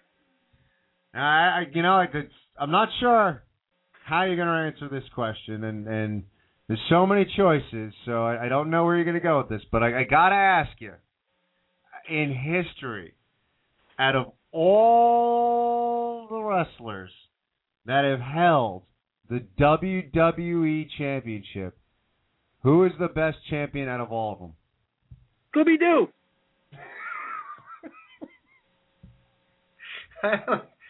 Now you put me in a position, I have no follow-up question to that. Scooby-Doo? When did he have a run during the steroid trial? Like, what's... I just picked him. I can see that. You just pulled that one out of the air. Oh, yeah, can I pick this guy? I picked Scooby-Doo. He's a good wrestler. Scooby-Doo is a good wrestler. Oh, yeah. I had no idea. Yeah. Don't know where to go with this phone call now. You painted me into a corner here, Justin. You trumped the Ox Baker phone call from a couple of weeks ago. All right, but seriously, I mean, out of wrestlers, professional wrestlers who have held the WWE Championship, do you have a favorite champion? Edge. There you go.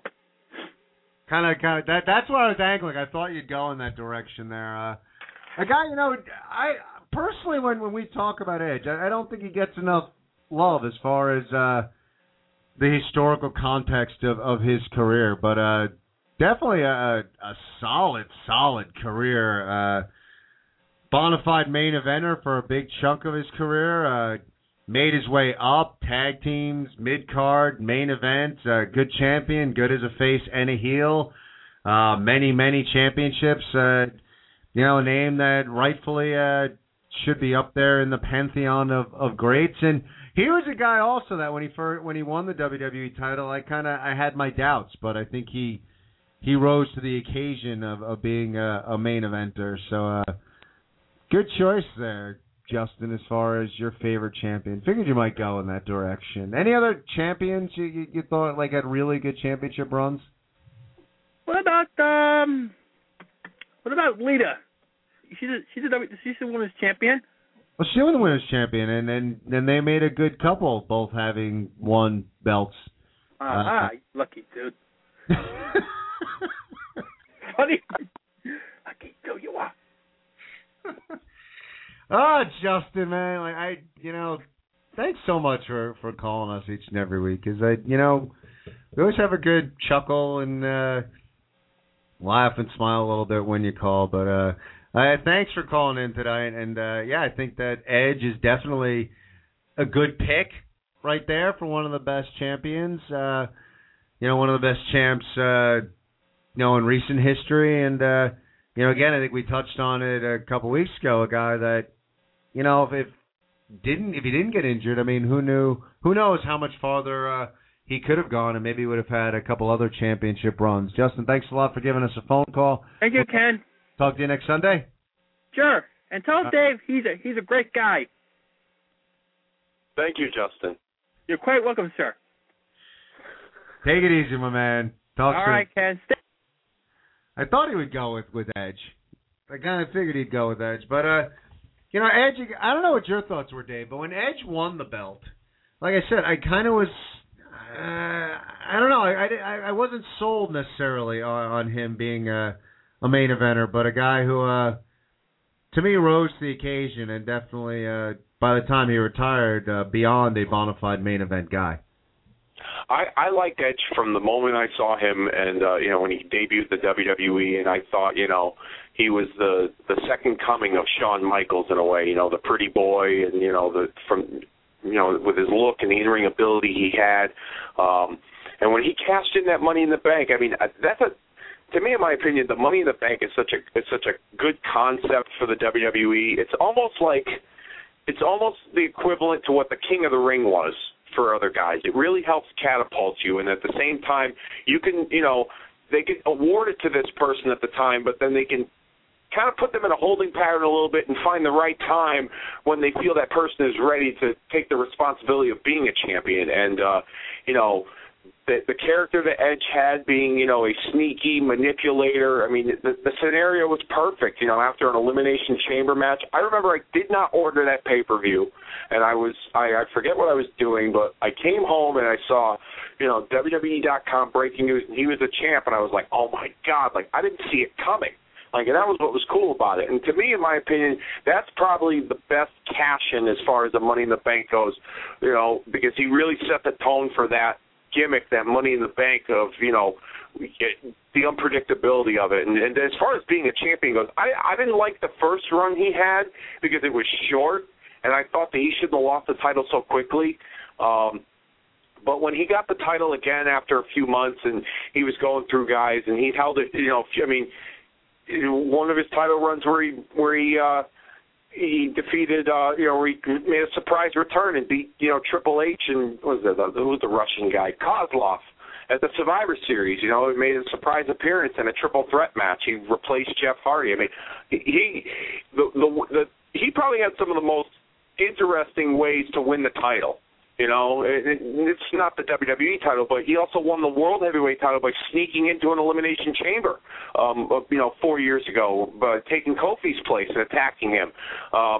But over time, I liked him from the beginning. I always thought he was going to eventually get to the top, and one of my all-time favorites, and probably, his first title win was the most memorable one, in my opinion, because it was just, you didn't see it coming. It came out of nowhere. Yeah, see, it's funny for me because, I remember him back with the Brood, and, they had, the Brood was cool. I mean, they had this funky music, and they rose out of the floor with the flames and the blood and the everything, and I've tried to find, I haven't been able to find the exact one, and I think it was the first time, but, they were this mysterious group, and they didn't talk, and Gangrel was the vampire, and Christian and Edge just were, behind the scenes as part of his entourage and everything. And I just remember the first time they spoke, it was god-awful. It was just terrible. It was just please don't ever talk again. The three of you never talk. You destroyed everything, all the mystery and everything. It was just stop now. Please don't ever pick up a microphone again. And I think, sometimes... they say first impressions go a long way, and that kind of stuck with me when it came to Edge. And even though he improved and he got, so much better on the microphone, and he was, tag team specialist, and those TLC matches were tremendous and really, like we've said before, kind of, set the bar really high for tag team wrestling and may have done some damage, as far as future tag teams going forward. But there was always that kind of nagging feeling for me that I just didn't see him as a main eventer. And it's one of those guys that just, obviously completely proved me wrong. I mean, he just was more than a main eventer. Tremendous talent. Would love to see him back. It's a shame when his career ended. But, good thing that he got out before any sort of significant injury. When you bring up Money in the Bank, though, I think it's good to note that, as much as Money in the Bank put him over, he put Money in the Bank over. As far as the mystique and grandiose opportunity that Money in the Bank provides, to me, Edge was the guy that really put that concept on the map, that really made that concept work, that put that whole Money in the Bank idea out there and really kind of, elevated the feel of what that match meant. And, it can't be understated, how great a competitor and how great a champion Edge was. 347-838-9815 is the number to call. We're going to go back out to the phones. We're talking the history of the WWE Championship, 50 years of greatness and champions, past, present. You want to talk future. Whatever you want to talk about in reference to the WWE Championship, we're going to go back out to the calls. We got AJ on the line. AJ, are you there? Yeah, I'm here. How you doing, buddy? What do you got for us tonight? Good, you? Doing all right. Yeah, right now, I'm when I first started watching wrestling, John Cena was the man for me. So I gotta say John Cena. Is he your favorite champion? Yeah. either John Cena or for older guys, maybe Diesel. It's interesting. This like when you call in, you make me feel old. 'Cause you're like older guys, and I was like out of college when Diesel was. But whatever. Let's not talk about that. For you as a younger fan, I think it's interesting for you because you said you called before. You're 16 years old, correct? Yeah. So you right now, I mean, you started watching wrestling. You said you were young. You were like 5, 6 years old. A little older than that. I started watching it when I was like in 3rd, 4th grade. Okay, so you're a guy that you really, as far as the current product, you've only really seen John Cena as the man. Yes and no. I've seen a little before John Cena, JBL, and a little before JBL. I'm curious, like over the course of you being a fan, like almost a decade or so, like has your feelings changed on John Cena? Are you a fan of his? Have you soured on him? What are your thoughts on him and his run? Still am a fan of him. I'll always be a fan of him because I grew up watching him. Still love his work and everything, but I feel that they're trying to make him be like, he is a huge name and everything, but I don't think they should give him the title as much anymore since he's had the title so many times. I think they should give some of the newer talents a chance. I'd like to see somebody like Daniel Bryan or Dean Ambrose or Seth Rollins hold the WWE title. And I wouldn't like to see it just for a short time. Dean Ambrose, I'd love to see him hold it for at least a half a year. I think a lot of the newer guys have a lot of talent because a lot of the newer guys come from like Ring of Honor or a lot of the indie wrestling and stuff. And I'm very familiar with Ring of Honor and indie wrestling. And I know a lot of and they have a lot of experience and stuff throughout the ring. Interesting stuff. So those guys. Anyone else in the company that, or maybe since you're well versed on Ring of Honor, is anyone maybe even not in the WWE right now? When you look at future champion, who you'd love to see the WWE sign and hold that WWE Championship? Actually, yeah.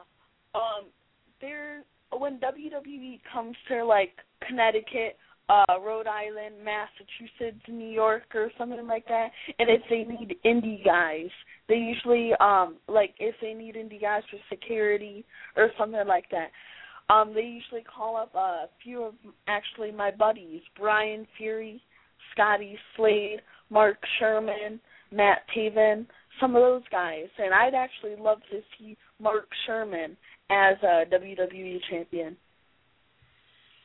Very cool. AJ, thank you so much for the call. Definitely, I really enjoy your calls, and I'm sure I'm probably speaking for Dave. You come in and just well-informed, intelligent, concise. You have good points, and thanks a lot for jumping on board with us.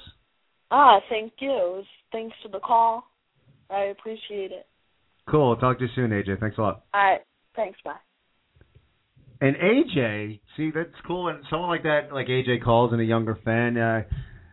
Segue, because we did also ask on Facebook, who are your thoughts, guy who has not had the WWE title yet, who would be a good future champion? And on Facebook, Jake Fredo said Daniel Bryan, Chris Gallerani, Kofi Kingston. Dave Solinsky said Wade Barrett, maybe. Peter Daniel McCartan, she said James says Barrett, and by James he's referring to Nunzio. So former WWE superstar Nunzio says Wade Barrett. Todd Evans says Kingston has the personality, but maybe not the physical presence to move up from the ICUS division. How about Mark Henry? Michelle says Fandango, just because, LOL. Vladimir Joseph says Vladimir Joseph.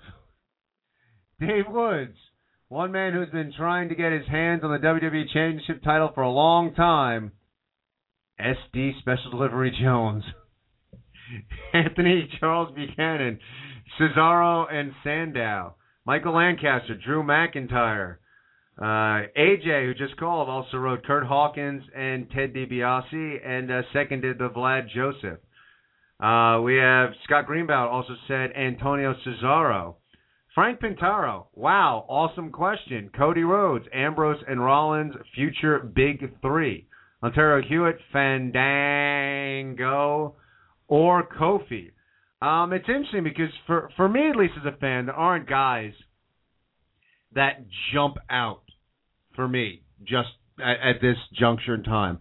When Todd actually said Mark Henry, I didn't think of him because he's been around for a while, but he hasn't had the WWE title. So, yeah, he's a guy I definitely could see with a run, maybe getting a run. I'm not 100% sold on anyone. If I had to bet the farm, who I think hasn't had it, who's newer, who is finally ready for it, I think I'd agree with a bunch of our fans, and I'd bet money on Wade Barrett. Your thoughts on Dave? Yeah, Mark Henry's a great choice. He's held the World Heavyweight title. I do agree with you. There aren't really a lot of guys in the landscape of the WWE that, I could see holding the championship. Wade Barrett, I thought Wade Barrett should have had a small run at least with the Nexus. With the way that they were building him up as being this ruthless leader, I thought for sure that he was going to at least get a small run with the title, after, a few years ago. But I think he could excel really well as a WWE champion. Mark Henry's another name too. Somebody who I think needs to be a little more aggressive and probably kind of do stuff on his own is Cody Rhodes. I think Cody Rhodes could be a WWE champion someday. Dolph Ziggler's got the world title right now. He just won it, but he's definitely, if you're going to put the world title on somebody, then they're probably worthy enough to be the WWE champion at some point. So I think Dolph Ziggler could. Here's an interesting question. Guys from TNA. Who from TNA could possibly be a world heavyweight, or the WWE champion? There's only one guy, in my opinion, that comes to mind, and that's Bobby Roode. I think Bobby Roode would be an excellent WWE champion. And I know that WWE likes to take guys from other organizations, and if they sign them, they fit them into their mold and change their character around. I think they should keep Bobby Roode the way he is, and he would be a solid WWE champion. That's a good choice. What I found interesting when I asked this, and the guy that it very well may perhaps be on his way, but nobody said Ryback, which I found kind of interesting that he was kind of absent from the hold on, time out before you keep going further. Our Facebook chat here says that Dank said Ryback could be a future WWE champion. Well, and there you go. Well done, Dank. Just because, he's a safe bet, obviously. There's a good chance that he's going to be the WWE title. I just found it interesting that, the question, the way it was worded, was who in the WWE that has never won before could be a great WWE champion, and nobody picked Ryback. So here's a name: William Regal. It's funny. Like I love Regal. I do love Regal, and I even if it's like a night, I would not be opposed to him winning that title. The funny thing is they haven't done this. The last time, and correct me if I'm wrong, but they don't do the nostalgia thing much anymore. They did it a while back with Hogan. I would not necessarily be opposed if they had an event in England and on a Monday Night Raw in England, William Regal somehow pulled off an upset and won the WWE title. Even if they give him like a short run until a pay-per-view, I wouldn't necessarily be opposed to that. I've always liked Regal. I like what he does. I like how he talks. I just like everything he brings to the table. He's getting up there, but I think he could be an interesting choice for WWE. I thought Regal could have been the champion when he was the general manager and he won the King of the Ring at the same time. He was the boss of Monday Night Raw. He won the King of the Ring, and usually when you win the King of the Ring, that usually catapults you to that next level to eventually get an opportunity to be a WWE champion. I thought it would have been the ultimate heel move if he's the boss, the king, and the champion. I mean, I think it would have been a good, solid heel run for him, even if it was just for a couple of months, as WWE champion. That was back in 2008, I believe. That would have been cool. I mean, it definitely would have been a total heel move. It's interesting looking at this list because, a few people said Kofi Kingston. I don't know. I like Kofi a lot. I don't know if I see him as WWE champion.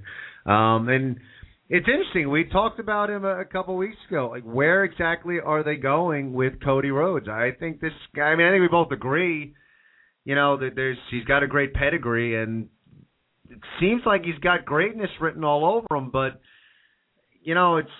does he have to bust out and have like a Stone Cold, an Austin 316 kind of moment and do his own thing?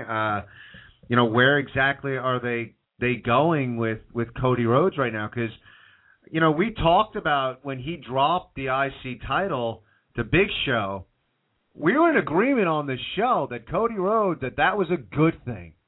That Cody Rhodes was dropping that belt because they were getting ready to move him up. That was one of those good title losses. That now it's time for Cody to move up into that main event status, and really is taking a step back. And it's again when we talk about if I was going to bet the farm, I'm not betting on Cody Rhodes as much as I like what he brings to the table, and I think he could be a good champion. I don't know who I'd bet the farm on unless I'm going to go with the safe bet and say, for obvious reasons, I'm going to bet on Ryback. But it's an interesting time right now. It's interesting looking at the WWE, and I think we're kind of in a state of transition. I mean, John Cena is getting up there. Punk is not a spring chicken either. These guys that were staples, will be transitioning out. There'll be a new crop. There's going to be if you want to call it the PG era, whatever era you want to call it, we'll be inching out of this into a different era with, the next 5 years or so, there's going to be much different main eventers going forward. So I think it's very interesting because I don't know. I can't bet on anybody. When John Cena and Orton both came in, as soon as I saw the two of them, I was like, these two are going to be main eventing WrestleMania. There's no doubt in my mind these two are going to main event WrestleMania. Right now, to me, it's a crapshoot.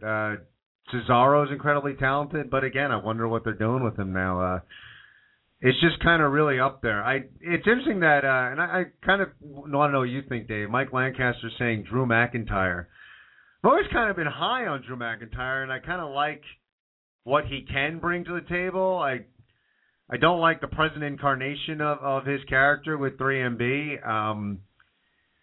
Again, a guy like I don't know what they're going to do with him in the future, but I like all the gifts that Drew McIntyre has, Dave. Yeah, 3 years ago when he was deemed the chosen one by Vince McMahon on television, I thought for sure he was going to be working main events and not necessarily winning the title, but maybe competing for the title or one of the two big championships and being in the mix. And he just seemed to have fallen off the face of the earth after a few months later. They really pushed him hard, and to the point where they did unconventional things with him with the Intercontinental title, where he would legitimately lose it, and then he would come out on TV with a handwritten letter by Mr. McMahon saying that title change doesn't count. You got to give me the belt back. I mean, stuff he'd never seen before. So I thought for sure that he was going to at least be a part of the main event picture, at this point in time, right present day in his career. I don't like what he's doing with 3MB either. I think it's stupid. I think 3MB is a joke. I know you need some comedic figures on the show, but I can't see Jinder Mahal as a rock and roll star. Maybe the other two, but not Jinder Mahal. But Drew McIntyre, they would have to do some serious rebuilding if they're going to be serious about making him a main event player and maybe going after the WWE title in a few years down the line. I think they had the opportunity to a couple of years ago, but for whatever reason, they just decided not to do it. Yeah, I don't know. I mean, the future, it depends on how you want to look at it. If you want to look at it the glass half empty, the future's bleak, and who knows which one of these guys will actually step up and be a main eventer. If you want to see the glass is half full, then the glass is half full, and sky's the limit, and we're going to be left guessing as wrestling fans, and maybe it'll make for really exciting times. What are you going to say? Everyone talks about Dean Ambrose, and I think Dean Ambrose could eventually be the WWE champion. He's got a mixture of, Roddy Piper and Brian Pillman. We've talked about him before, but a guy that a lot of people don't really look at, and I think could eventually, someday, I'm not saying tomorrow, next year, 2 years, but someday, because he's a young guy, I think Roman Reigns could eventually be the WWE champion. And the reason why I say that is because he reminds me a lot of what Batista was like in Evolution. He's very soft-spoken. He's got a good look. He's a big guy. He's kind of the muscle of the group. I could see him, taking off on his own, like if they were decide to ever to split up the Shield, I think he'd be the first one to go. I think he's, like I said, he's got a good look to him. He's very soft-spoken. He's got that wrestling history, in his blood. He's one of the Samoans. I believe he's brothers or cousins with, I don't know. They're all related. Anyhow, he's one of those guys I think that could, as good marketability, maybe if he changed his look up just a little bit, but eventually 3, 4, 5 years down the line, I think he could be a WWE champion. I couldn't agree with you more. In fact, if I was going to place if I was in charge, I'd rank him ahead of Ambrose. I think he's got more championship appeal, WWE championship appeal than Ambrose does. As talented as Ambrose is, I would go with Roman Reigns. We actually had a great show tonight talking WWE championship. We got about 3 minutes left, so let's go through.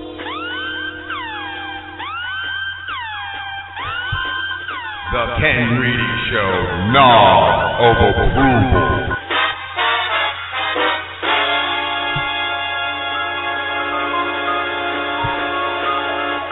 And this is the portion of the show we talk about something in the world of wrestling that made us just nod to ourselves because it worked. It just worked. And in the interest of going completely against everything the show has been about this evening, my nod of approval is going to go to TNA wrestler Chris Sabin. Welcome back. 2 ACL tears. Comes back in an X Division matchup. Looked great. Didn't look like, maybe slightly tentative, but who wouldn't be after tearing 2 ACLs? Just great to see him back. Exciting performer. Looked healthy. So my nod goes to Chris Sabin. And in the interest of consistency with the show, Dave, who gets your nod tonight? In the interest of consistency, we talked about this a little bit Tuesday night, but I'm going to give my nod to, it's a collective nod to John Cena, the WWE, and the Make-A-Wish Foundation. It was a pretty cool segment Monday night. We kind of talked about it on Tuesday, and to go on a minor soapbox here, there's a certain radio show out there that made discussion of this segment on their own show and talked about how this could be a possible PR stunt to make John Cena look good. Guys, I hate to burst your bubble, but this isn't the first company that does stuff like this. There's Major League Baseball, the NFL, the NBA. They all belong to charitable organizations, and they promote it on their own content, their own product. This is what the WWE does. This is what John Cena does. It was an awesome moment. It made 3 kids' dreams come true. If they die tomorrow, they die knowing that they just lived out their dream, being a WWE superstar and meeting their hero, John Cena. WWE, John Cena, Make-A-Wish, you get my nod of approval this week. And there you have it.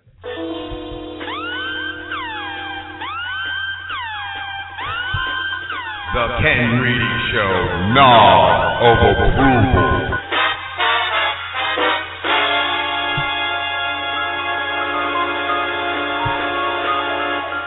And Dave, man, it's a good point. And we got about a minute left, but I just think it's a passion of Cena's and good work by the WWE. I don't see anything with the Make-A-Wish as a publicity stunt. It's good stuff, and that's why John Cena is the face of the WWE, and that's why he is the WWE champion. Thank you guys all for tuning in tonight and talking WWE Championship. Fun show tonight, Dave. Yeah, I love it.